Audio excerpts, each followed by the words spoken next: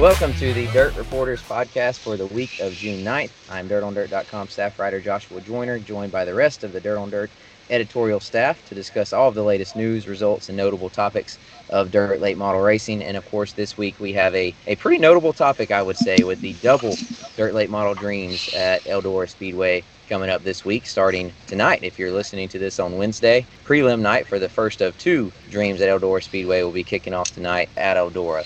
I'm joined today by DirtOnDirt.com managing editor Todd Turner. Todd, are you excited? I am. But these, our increasing crown jewels and big races are 3 and 4, and that I-85 day. So it makes for a short week in the office for sure. Yeah, these big events seem to be getting bigger and bigger. I remember a time when the Dream and the World at Eldora were really only one real day of racing. You had Tech Day and then qualifying day. Kevin, you remember those days? Kevin Oh, yeah, I remember those. Actually, I was talking about that. I was at West Virginia Motor Speedway this weekend, and I was in talking to Jonathan Davenport's crew and Devin Moran, a few other guys, and they were like, kind of like that 2-day deal there. It was like it wasn't so go the whole entire week, and there was more time to, sort of like, and the thing they always liked, everybody keeps telling me they all like, they love that 7 o'clock first time on the racetrack, no hot laps, first heat of the weekend on Saturday. There was something special about that all the time. Times have changed for sure. That was Kevin Kovac, DirtOnDirt.com senior writer, and another member of the staff that just loves long weekends and weeks at the racetrack. That'd be Robert Holman, our weekend editor. Robert, how do you feel about the 4 days at Eldora? Well, as a competitor trying to make money, I don't hate it. But, when you're out there working and like those crew guys, sometimes you got to be careful what you ask for. You get those long weeks, and like Kevin said, it's just a lot of work put in there. I kind of miss the days of qualifying and showing up and racing the next day. Every once in a while, just because I like the relaxing part of, it's just a little more relaxed. So, but it is what we've got now, and we got to go out and make money. So we just kind of deal with what we have to deal with.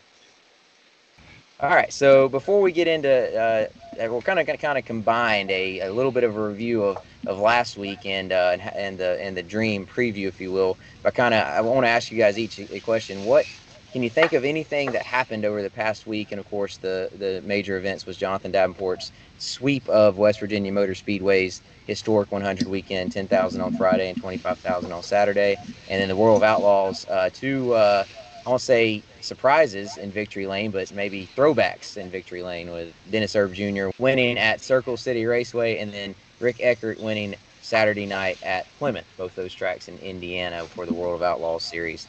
See, I'll start with you, Todd. Did anything that happened this weekend change the outlook or the expectations going into the Dream? Not so much, I don't think. The West Virginia motor stuff, obviously Davenport, he kind of resumed his big season by showing off so well there. But to me, that's such an unusual track and a relatively small field. I throw that out a little bit. No disrespect to Davenport still being a big favorite coming to Eldora, but the West Virginia motor is a little bit of an unusual beast. So I'm not sure if that, if anything, this weekend really made anybody think a lot different about what was what will go on at Eldora this week. What do you think, Robert? Anything you've seen this weekend kind of change your expectations? Not so much. I mean, I kind of agree with what Todd said there.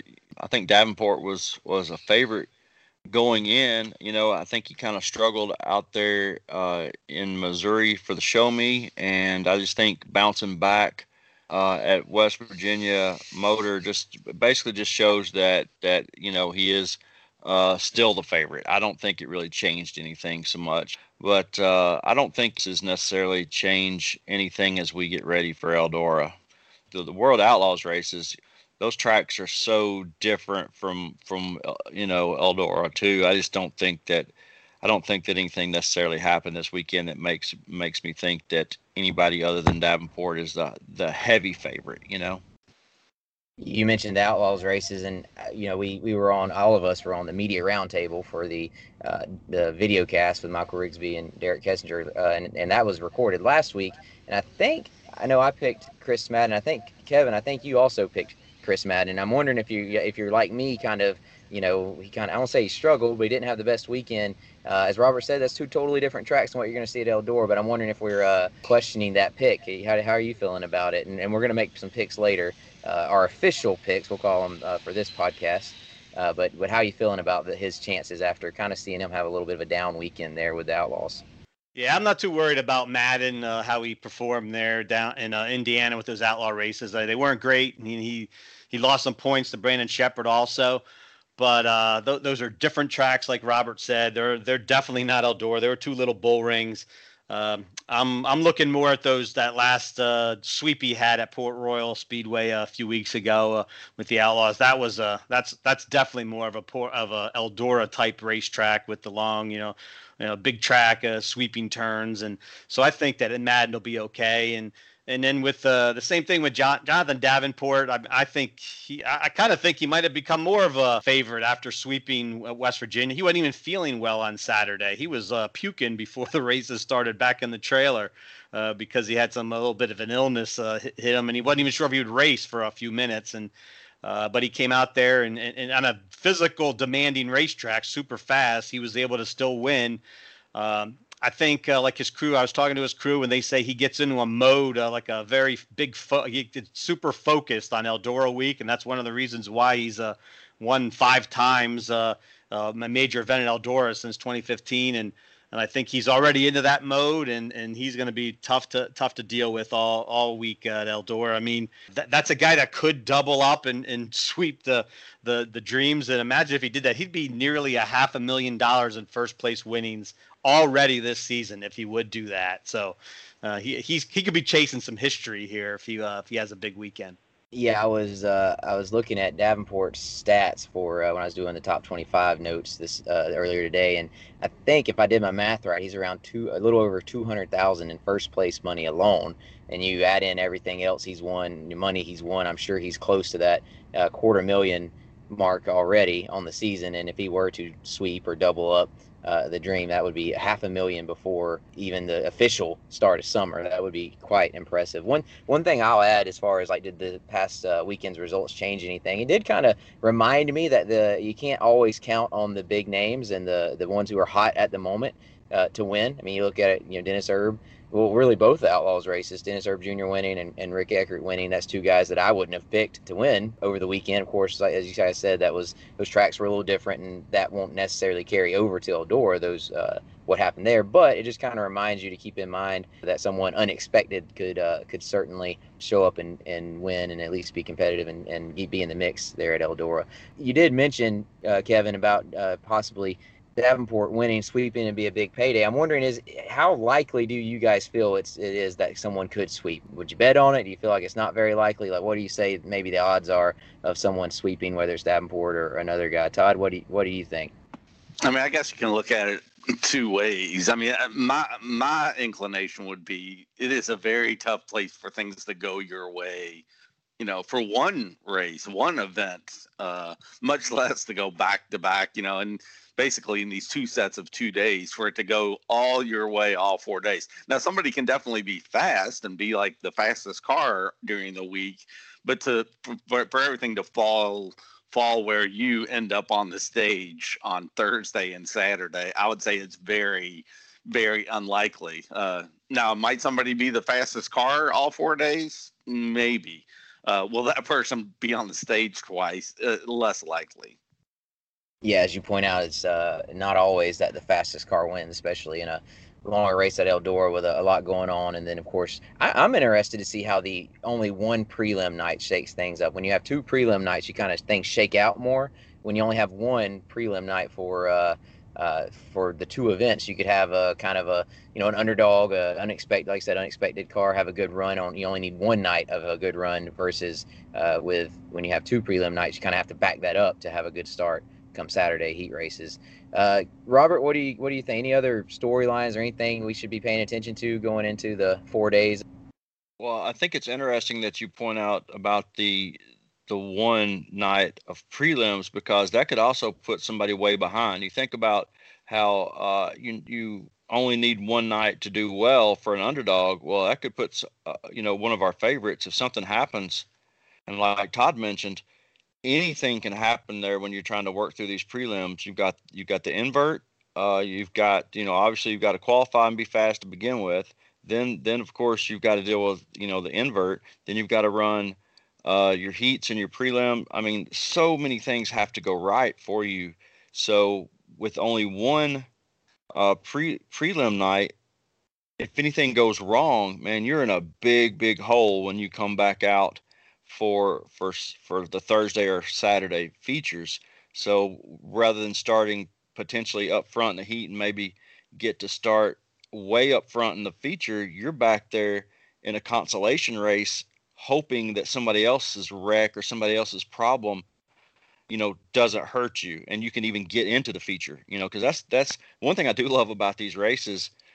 There are no provisionals except for what you gained at the racetrack this weekend. There's no provisionals based on last year or last week or points or anything. There's only provisionals based on what you do this weekend and your performance. So I really think that I like races like that, that put the pressure on drivers and make them come out and perform. And with only one prelim night, it could put a guy, if Madden a couple of years ago had a really fast car and got caught up in a heat race crash or something, and it pretty much ruined his weekend. I think Brandon Overton was the same way a year or two ago in one of these races at Eldora. Had a really fast car and got caught up in somebody else's wreck or got caught up in a crash, and it ruined a weekend. So these prelim nights, like you said, only one could definitely change the outlook of things this weekend for sure. Kevin, I know at West Virginia Motor Speedway, you mentioned already, but you were talking to the drivers and teams there a lot about Eldora throughout the weekend. I'm wondering was that brought up at all? Have you heard any drivers kind of, mention the only one prelim, if that changes their approach or anything like that, or do you think it factors into it? They didn't really say anything about changing the approach. I mean, one thing that was I thought was interesting when I talked to Robbie Allen, crew chief for Greg Satterley. I did a story just now for today about his memories from 30 years at Eldora, and one of the things he mentioned was, remember he was there when it was just the 2 days of time trials and then the feature on Saturday, and then he's also now been there for the 2 preliminary nights, and he noted that how there's much more of a randomness involved now, because there's more things that could go wrong or could go right when you have more races beforehand. Before it was just you had 2 time trial laps to get yourself in position, and everybody pretty much, and back in the day there too, everyone knew it was going to be top 6 inversion. There wasn't any doubt about that. Like now, you spin the wheel, and like he said, you could be the guy who was in line with a 6 invert to be on the pole of a heat race. Well, they spin a 5, and you're in behind the invert. You're 6th in the heat. And just one little quirk of fate like that really does change everything for you. And obviously, because there's so much of the racing, you've thought about that because of that spin of the wheel. And I think that's one of the big reasons why they all hate that spin of the wheel, because there is such randomness put involved. But one other thing I did, some of the guys did, some of Davenport's guys did kind of mention, they were kind of almost joking about it a little bit. And they're saying man, well, you know what? There's 200 and, over $100,000 to win races back to back like this. How about that guy who wins on Thursday? That guy wins on Thursday. I mean, it's usually you win the dream and you get to be on top of the world for at least until, several days until the next event, until you go back racing the next weekend usually. Here, this guy wins $127,000, I think it is, on the first night, right? And he goes back, and it's old news within less than 24 hours. And he goes back, and how will that, you don't get to kind of savor the moment because you got to go back racing right away.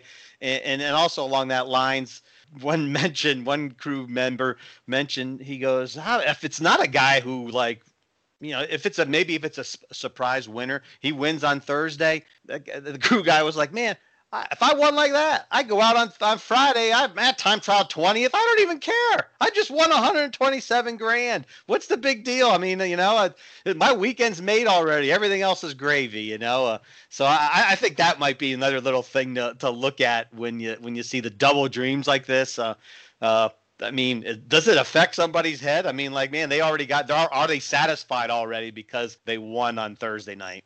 I can say as a person who's owned a race car and been competing in double features like that, it does affect you. A few years ago, we went to Winchester Speedway and had to run a makeup race, and we finished that race in the daylight, and we won that race. And hell, I didn't even care what happened. I mean, it was only paid $1,000, and I didn't even really care what the next one, if how we did, because I'm like, our night's made. We won this one. If we come out here and run fifth in the next one, who cares? We've won one already. And that was, like I said, only $1,000. You put $127,000 in somebody's pocket. I mean, do they even show up the next day? I don't know.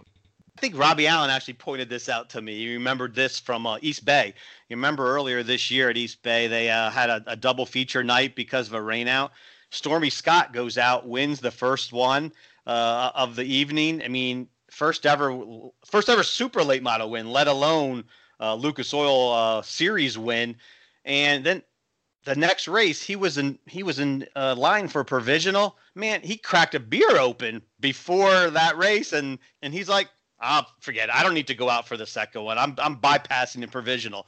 And Robbie Allen was like, you remember that? Remember Stormy Scott? He just like, man, I'm cracking the beer open. I'm done. I don't need to go out. I got my day is done. So, hey, maybe somebody could be like celebrating so good on Thursday after winning the race that Friday it might be tough even to get out for the qualifying on Friday after, because they're so happy.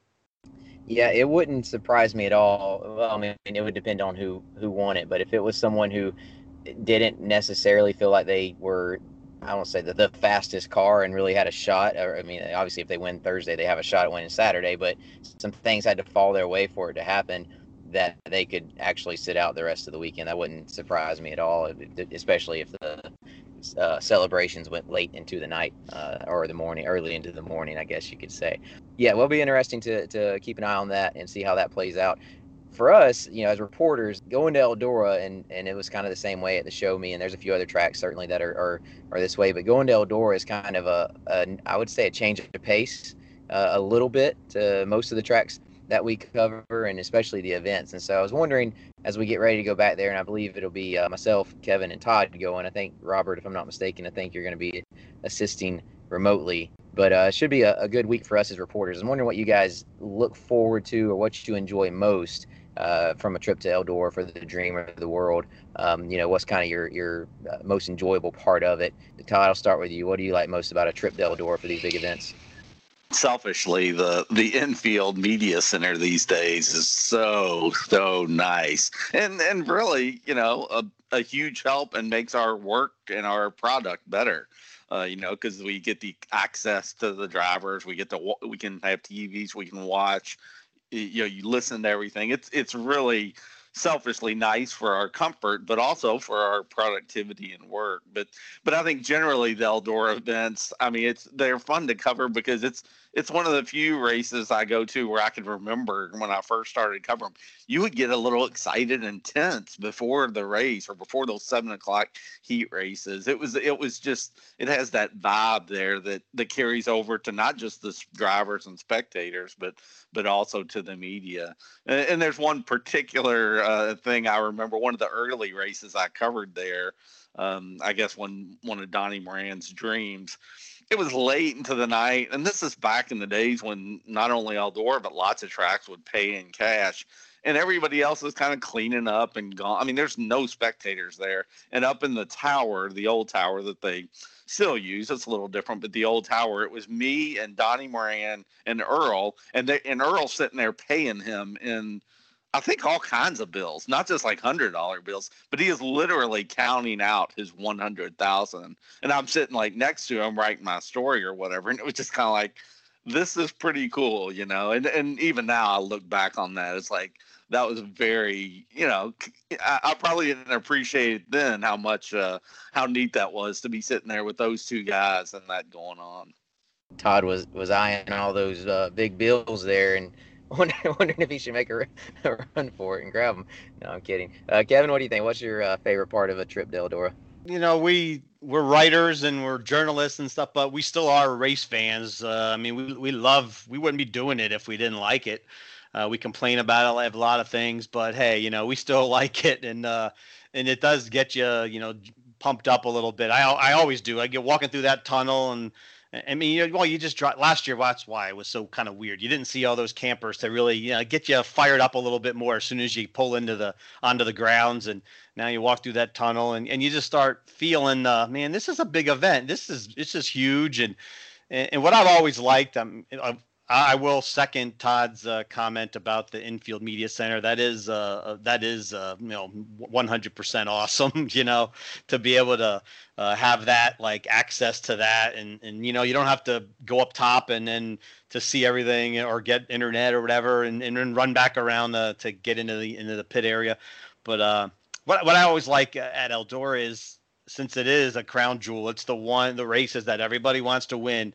When these drivers win it or they lose it, there's emotion there. I mean, you could tell it. Some races, it's just big deal. Like they just kind of go through the motions in your interviews afterwards. But I know, like, whenever we're going to go interview somebody after this race, they're going to be feeling it, or they're going to, one good or bad. And so, and you can sense that, and it helps with your story because it brings some emotion into it. I mean, think of last year, Kyle Strickler getting a flat tire and losing that race on the last lap of the Intercontinental. That wasn't even the World 100, and that's a crusher, when you do that.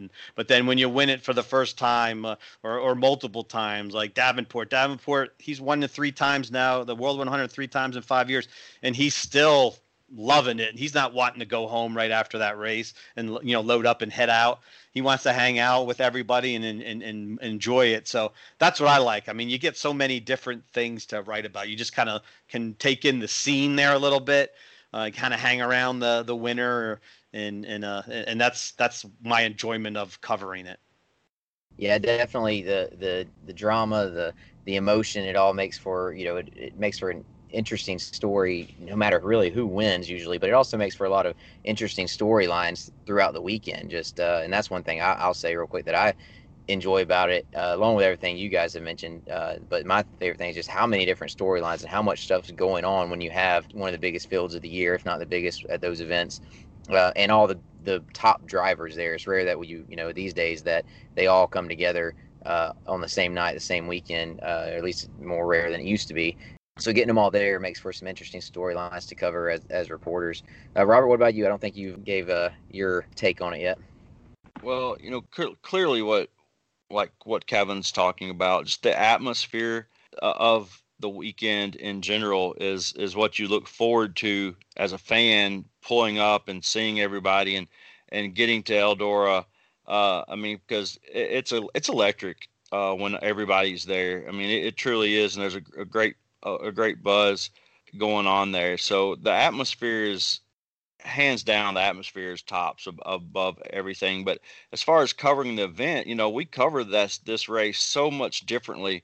This race in the Dream, and there's a couple others, but these two specifically, I mean, this race in the World 100, we cover them so much differently than we cover other events, that I found that it's almost easier when I've been at the track at Eldora covering these races, because we dedicate so much manpower to covering these events. We dedicate so many hours before the race and after the race that, for me, I would sit in the tower most of the time while Kevin and or Todd are enjoying that nice press room downstairs. They're down there enjoying the frills of the new building, while I'm up in the cramped tower getting yelled at by Roger Slack for getting in the way and stuff, which has happened. Slack has yelled at me one time. It quite startled me. But anyway, but you're up in the tower and I'm just covering the race. I'm covering the race while Kevin is able to go down and get great stories from the storylines of the race, or and Todd is doing his thing and getting great quotes and finding the going to every little nook and cranny and finding the storylines of this event. Whereas when one person, we all know when one person goes out to an event, when I go to Brownstown next week, I'm going to be on my own. I'm going to be trying to cover the event. I'm going to be trying to find some little sidebars and some stories and stuff. But this event, we dedicate so much to it, and I think that it helps all the fans, can see so much more because of all the things that we do. So for me, it's a little bit easier to actually cover this race, personally, because we have so much. We have so much manpower that we've dedicated to it. Yeah, we here at DOD, we definitely do it big for the big races like the Dream and the World at Eldora especially, and definitely do our best to bring as many notes, nuggets, storylines, and everything to everybody at home that can't make it there. And one thing I'll mention, telling some stories, is you guys talking about the Infield Media Center, is I remember my first couple of times, really first from, I guess, when I first went in 2010 through 2014 or somewhere around in there, before they built the media center. As I remember, they also didn't have you didn't get any cell signal down in the infield, and so in order to connect to the internet, you had to be as close as you could be to the tower to try to pick up signal from the tower. So whenever Todd would be up top reporting, watching the races and reporting on that, and I would be the one down in the infield getting the notes and everything, and I just remember going and setting my computer on the infield wall, and that's where I would kind of be my station, and go there every time I had something to send to Todd to update or to post, to have to go to right there at Victory Lane and sit there and type it up and hope I had enough internet to get it out to Todd. And then I remember they started doing the pyrotechnics around that time too. And I'm sitting there watching all the fireballs and everything go off and thinking, is my computer going to melt sitting there? Because I'm, of course, not sitting there as it's happening, but I'm a little worried about it. But, of course, now we have a legit even I've been in some NASCAR infield media centers, and it's maybe not as large as those, but it's that type of quality down there. So it definitely makes our job easier and is nice going there as a reporter. Okay, so I think I want to do some picks. I know, like I said, we were all on the video cast last week that came out Sunday. If you haven't listened to that yet, go check it out. But I know we all made picks for that. Now I guess we're going to call this, since it's on our podcast, we're going to call this our official picks. We also have the weekend to look back on as well, to maybe help influence those picks perhaps. But so we're going to do our picks one more time. We're also going to pick a dark horse, someone maybe you're not picking to win, but wouldn't surprise you if they won, or at least has a chance of winning, that maybe is kind of under the radar. And also car count. I think it's going to be interesting to see what the car count is this weekend. So we'll kind of do our best guess at car counts. And anyway, any volunteers to go first? Yeah, I'll go first. There you go. All right, Kevin. I already picked Brandon Overton and Chris Madden to win, and I'm haven't changed any of my mind there since I did that. I think I don't know which one though. I'm not pinpointing the day, but I think those two are ready to break through, get a couple Southern guys that are going to win at Eldora. I know, like Madden especially, has been there. She's one of the longest tenured drivers, I think, running at Eldora without a crown jewel win, and I know that kind of that sticks him in the craw a little bit there, that he wants to get one. So I think this might be his chance, especially with two of them in one weekend.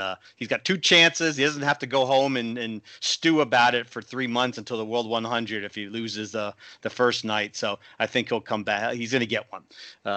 If I pick a dark horse, I'm looking at Greg Satterlee. Just got 2 wins. I mean, not 2 wins, but excuse me, 2 second place finishes at West Virginia. Big, fast track. So he likes the bigger tracks. And he hasn't been super good over the years at Eldora, but he does have a second place finish in the World 100. So, and that was a very good run for him a few years ago. And I think that he's got 10 years in now at Eldora. I think he's been there enough. He's been going there quite a long time, and I think if he hopefully he's in that stage now where maybe he can break it. Maybe he doesn't win, but I think he's going to have a good run this weekend. And my car count pick, I'm going to go with about 72 cars. Let's say that. I think that's a good conservative pick. There you go. I like it. Todd, what about you? What are your picks there? I'll stick with McCready. That was my choice on the video cast, and I kind of just picked one. If I added a second one, I guess Larson. And I kind of liked what you were saying the other day, Joshua, about if you give Larson 4 days on this track, Kyle Larson's going to figure it out. So I like that. And as I said on the video cast, I think the Longhorn cars are going to be hard to beat. My dark horse, I guess, if he comes, and I assume he still would come, is Josh Rice. I'm not sure. Yeah, I mean, it'd be a surprise if he won one of the big races, but it will not be a surprise if he runs well. I mean, I think he's certainly got the talent, and he's run well at Eldora before. Hadn't got to race there a whole lot, but I think he gets the crowd going. That Lucas Oil race he won at Florence. I know that's his home track crowd, but I think that would translate at Eldora. People will be pulling for him. And car count, and I promise I did not coordinate with Kevin on this, but I got 71. So it's probably going to be 71 and a half, and me and Kevin will have to split the difference. There you go. Sounds like that's going to be the over under if we were betting 71 and a half there, perhaps. Robert, what about you? What do you have for picks? Like these other guys, I'm not changing what I felt like earlier in the week. I'm going with Davenport. I just think he's too good there to not leave with at least one of these wins. So Jonathan Davenport gets one of them, and I'm not gonna say which one. I'm not going to throw myself under the bus like that and make myself pick one of the races that he wins. But JD gets one of them, and I think Hudson O'Neal gets one. I think he's really ran well this year, and I think he's ran well at Eldora this year. So I think he gets the other one. I think that's going to be a surprise, not surprise. Does that make sense? I think that if he wins, I don't think it's going to be a shocker. But so my dark horse, I'm gonna ride my dark horse till he can't ride no more. I guess I'll go with Daryl Lanigan. Daryl Lanigan finally gets the Club 29 car in Victory Lane for his buddy down there in Mississippi, and I think that's going to be a great. I can't wait to read Kevin's story about that. It's going to be a great story when that happens. So I think that Kevin, go ahead and start doing a little research there and getting your notes prepped for that. Car count, it's going to be 83. I feel very good about 83. So mark that down. That's what it is. Going higher on the car count there, yes, sir. Robert. Yes, sir. Good. Hope that turns that way. I find it interesting that Lanigan is considered a dark horse whenever he's won big races at Eldora before, but I guess that tells you kind of where he's at right now, and hopefully, and maybe looking like he could bounce back after winning there already this year. I'll say for me, my picks, I'm gonna do like you guys and stick with who I picked in the video cast. I picked Madden to win the first race there. Pretty much what you said, Kevin. He's been good at Eldora all historically throughout the years there, throughout his career, been fast there, and he's had some down years here and there when things weren't going his way in his team situation. But right now I would say probably about the best he's been in a long time, and so I think he'll come back and to Eldora and be pretty good like he's been elsewhere, and so I think he'll be one to watch, and I could see him winning. And like as Todd mentioned and I mentioned in the video cast, for me, if you give Larson 2 nights, you give him the first prelim night and then the 100 lapper, assuming he gets in there on Thursday, I think he's going to be really, really good for Friday and especially for Saturday. It wouldn't surprise me at all if Kyle Larson is dominant by the time Saturday rolls around, if he has that long to get adjusted to Eldora. And he's been to Eldora before, obviously, in sprint cars and in a truck. So be definitely, I think, I'm surprised more people aren't picking him to be not only win, to be dominant. But and I'll say a dark horse pick for me, I'm going to go with Tyler Millwood out of Georgia. Not that I'm expecting him to go up there and win, but he's someone who I think could be pretty good. He coming off a victory at Rome there, I think Memorial Day weekend, another big fast track.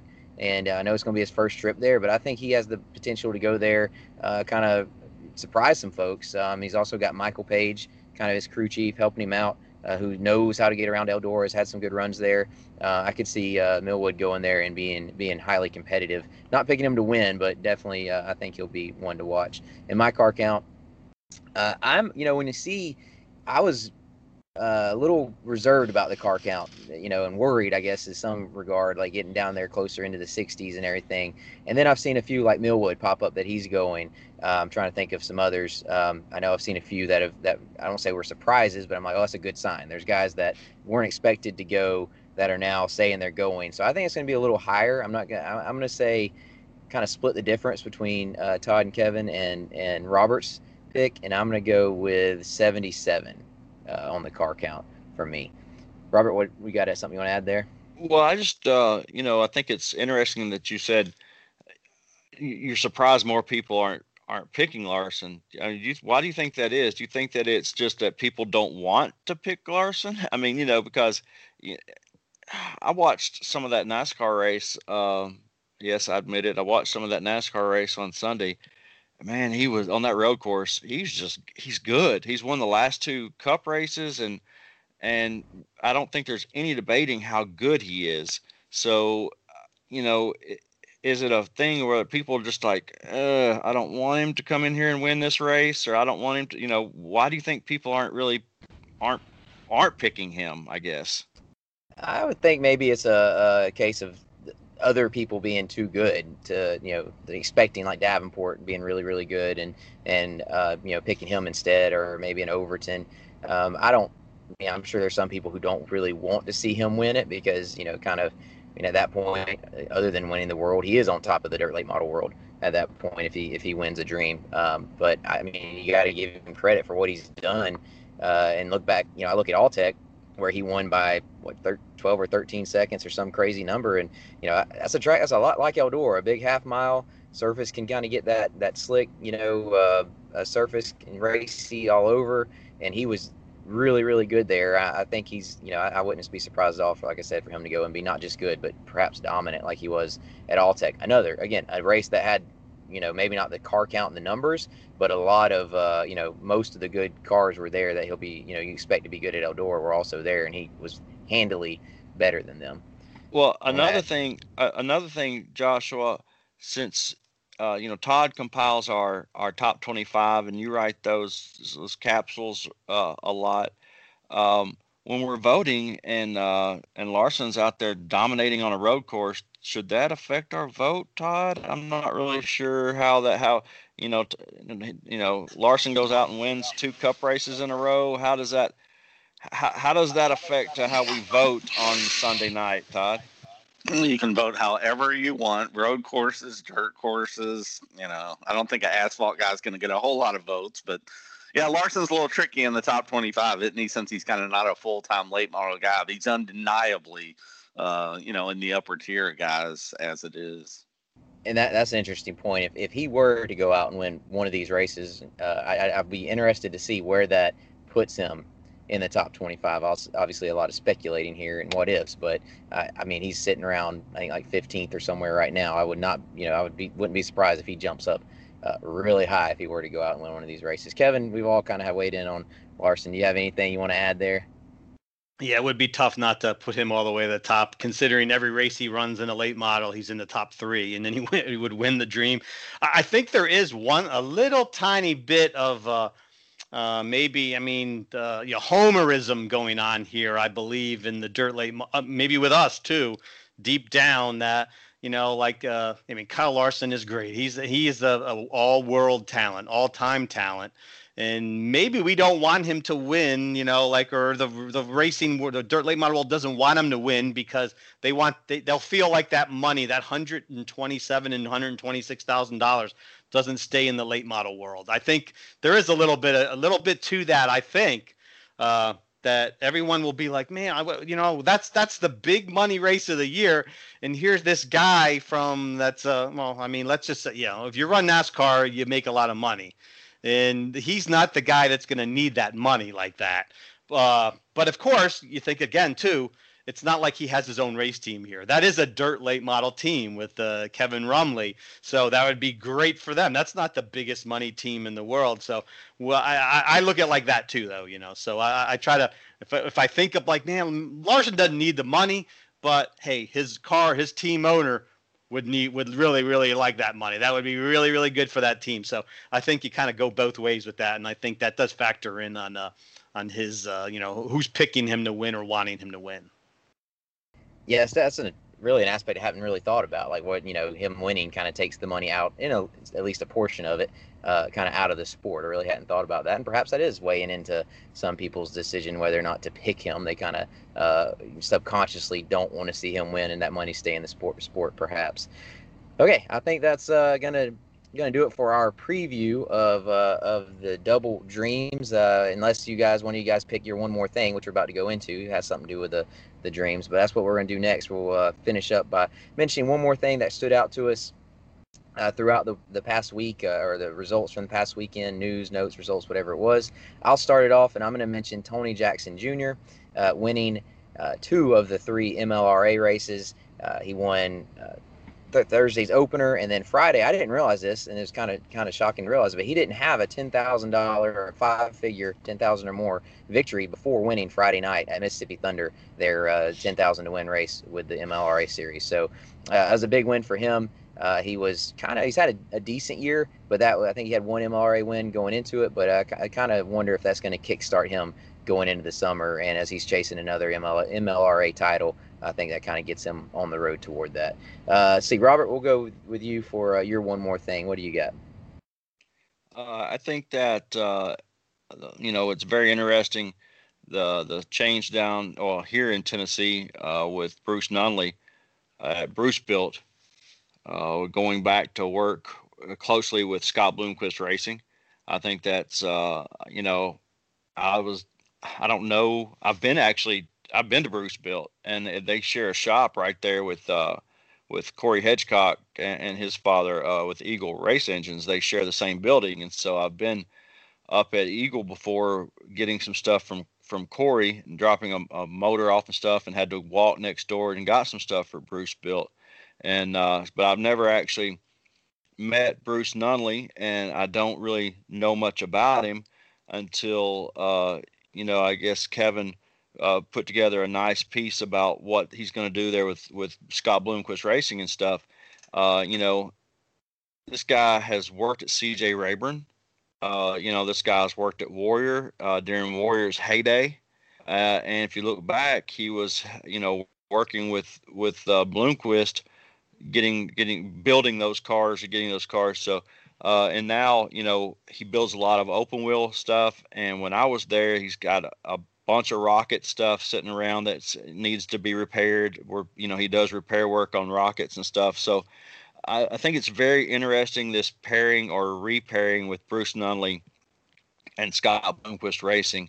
And I think you're probably going to see, it might not be Scott Bloomquist driving the race car where we see an uptick in the Bloomquist cars doing even better than they have been. But obviously Ferguson and McDowell and people who have them have been running well. But I think we're going to maybe see an uptick and a change in the speed that we see in the Bloomquist cars. I think it's going to be a good deal for that team and that company moving forward, and especially they're closer to Knoxville to Mooresburg is not a terrible drive. So getting them back together, I think, is really good for them. So that's one thing that really stood out to me this week, industry wise. That's not on track stuff.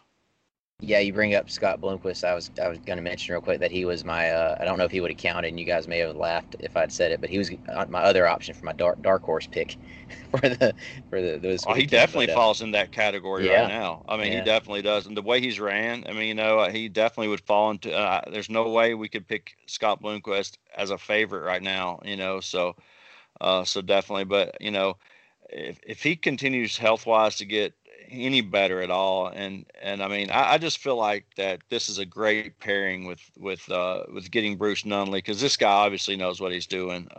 Look at where he's worked, and he hasn't worked there. In Kevin's piece, which is on our website, he worked at Rayburn's for 7-8 years. He worked at Warrior for 12 years. It's not like he went in and worked somewhere for a year or two, took their secrets and ran and left or whatever. This guy's put in time with these manufacturers, with these, Rayburn in its heyday. All you have to do is say the name Rayburn, really, and so he's put in time at these places. So I really feel like that's a good pairing, and maybe next year Scott Bloomquist isn't an underdog. Who knows? It'll be interesting to see how that works out. Kevin, what you got for your one more thing? I just noticed that out at the Outlaw races this past weekend, Max Blair went out there. It was his first time that he's headed out on the road since he with the Viper Motorsports team, since he's joined Sean and Lisa Martin's team and took over their ride since Darrell Lanigan left a month and a half ago or whatever it was, and he got a top 5 at Circle City on Friday right off the bat, and a decent run on Saturday, and now he's going to the Dream for the first time, and it's always neat to see a big winner in his area. I mean, and there's no bigger winner in the country really than Max Blair, in his Western PA and surrounding areas there. I mean, he's averaging over 30 wins a year for a long time. So he's dominated his home turf. It's nice to see him get a chance to finally go to Eldora for a crown jewel race and kind of test himself there and see how he does. So I'll be keeping an eye on him. Yeah, wholeheartedly agree that it's good to see a regional guy like that who's kind of dominated his region and proven himself there, get the opportunity with top-notch equipment to go and maybe see what he can do more nationally. So it'd definitely be interesting to watch Max Blair this weekend at Eldora. Todd, finish us off with your one more thing. Yeah, I'll give a little promo to the weekly notebook. I get a kick out of doing that, and if you're not a regular reader of it, it's a great place to kind of keep up on all the tidbits of what's going on in the weekly tracks and such. This week, coming up Thursday, I have a piece on Kyle Prauner. He's formerly a successful sport mod driver who moved up into late models this year, and he's done well and kind of done it on a budget. He has a 2012 sports race car, and but he's got it going. He won from 12th the other night at his hometown in Norfolk, Nebraska. And anyway, it's a good read. And I encourage folks to check the weekly notebook out every week. Indeed, the weekly notebook is one of my favorite weekly pieces, along with Kovac's column. I like reading it too there. But all right, I guess that's going to do it for this week's Double Dream preview edition. We hopefully we all survive a long weekend at Eldora and are back here next week to kind of wrap it all up, put a bow on it nicely, and look ahead to hard to believe, but the Summer Nationals will be kicking off this time next week. So we'll look forward to a busy stretch ahead, starting with Eldora, and we'll be back again next week. And until then, y'all have a great week.